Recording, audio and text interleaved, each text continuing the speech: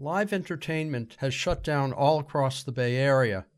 This is particularly problematic for local theater companies.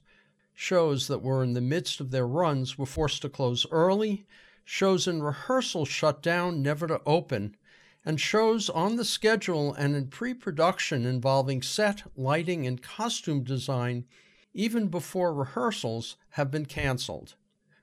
Freelancers, who were already reeling due to the collateral damage of AB 5, which affected theater companies relying on gig economy workers, now are in bigger trouble.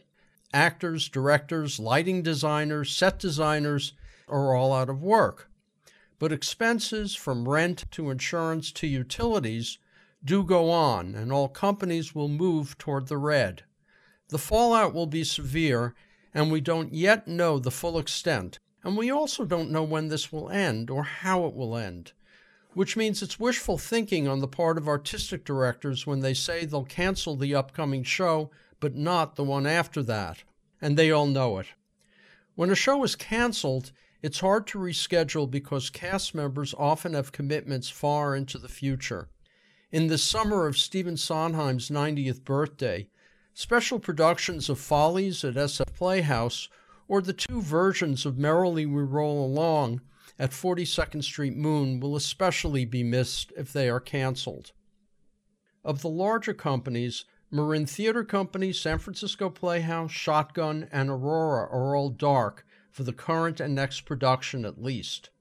The Current has canceled performances of Harry Potter and the Cursed Child and Broadway SF of Hamilton until May 1st. The Bay Area's 3 largest nonprofit theater companies, Berkeley Rep, ACT, and TheaterWorks Silicon Valley, have all negotiated separately with the various unions to stream recordings of their most recent shows online. If you have a ticket to either of the 2 Berkeley Rep shows, the 2 ACT shows, or the TheaterWorks show, you'll be sent or have been sent an email with instructions on how to access the streaming recording. Berkeley Rep's upcoming show, Schoolgirls, or the African Mean Girls play, was scheduled to play the Rotor Theater. A recording was made at a performance following 2 tech rehearsals.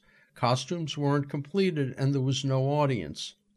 The general public can buy tickets to see the show streaming at Broadway HD through the Berkeley Rep website, berkeleyrep.org, or by calling the box office at 510-647-2949 only through tomorrow, Friday, March 20th at 5 p.m.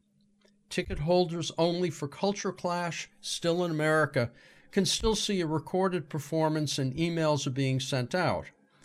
All ticket holders will have 2 weeks to see their respective shows.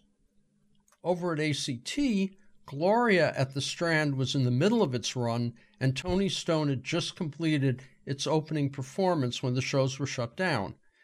Patrons who had purchased tickets prior to the cancellations can also see the shows in their own homes on the Broadway HD app or website. For new ticket holders interested in streaming Gloria and or Tony Stone, you can go to act-sf.org or call ACT at 415-749-2228. Ticket buyers have until Friday, April 3rd at midnight to purchase tickets, and all ticket holders have until Sunday, April 5th at midnight to view the recordings online. ACT is asking ticket buyers to consider choosing a price point for themselves that feels generous as well as financially accessible, keeping in mind the number of people in their household who will be watching the production. TheaterWorks was playing They Promised Her the Moon by Laurel Olstein at the time they closed it down. The show will be available for streaming by patrons who have already bought tickets for the show, and again, emails will be sent when the negotiations are finalized. For up-to-date information, you can go to theaterworks.org. Ragtime, which was scheduled to be the next show for the company, has been moved to spring 2021.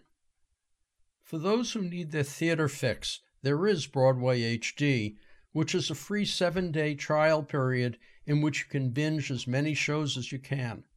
Both Amazon Prime and Netflix have theatrical recordings, but you have to search really hard to find them, going down several rabbit holes, but they're there. There's also Kanopy, a free streaming service from your local library that has an incredible lineup of films and recorded plays. There's a monthly limit on what you can see, and your library pays $2 for each viewing, but it's free to you. A personal plea here. If you have tickets for canceled performances at any theater venue in the Bay Area, please consider ripping up the tickets rather than asking for a refund. This is true for companies like Marin Theater Company, SF Playhouse, New Conservatory, Brava, Piano Fight, Shotgun, Bay Area Musicals, Aurora, Virago, Ubuntu. I can't name them all, down to the smallest theater company or school production, as well as the various community theaters that keep the canon of musicals and classic plays alive. Just as with restaurants and small businesses, we don't know what will survive the shutdown or the likely recession, and the more that stay open, the richer the entire Bay Area will be. Please think about it. I'm Richard Walensky on Bay Area Theater for KPFA,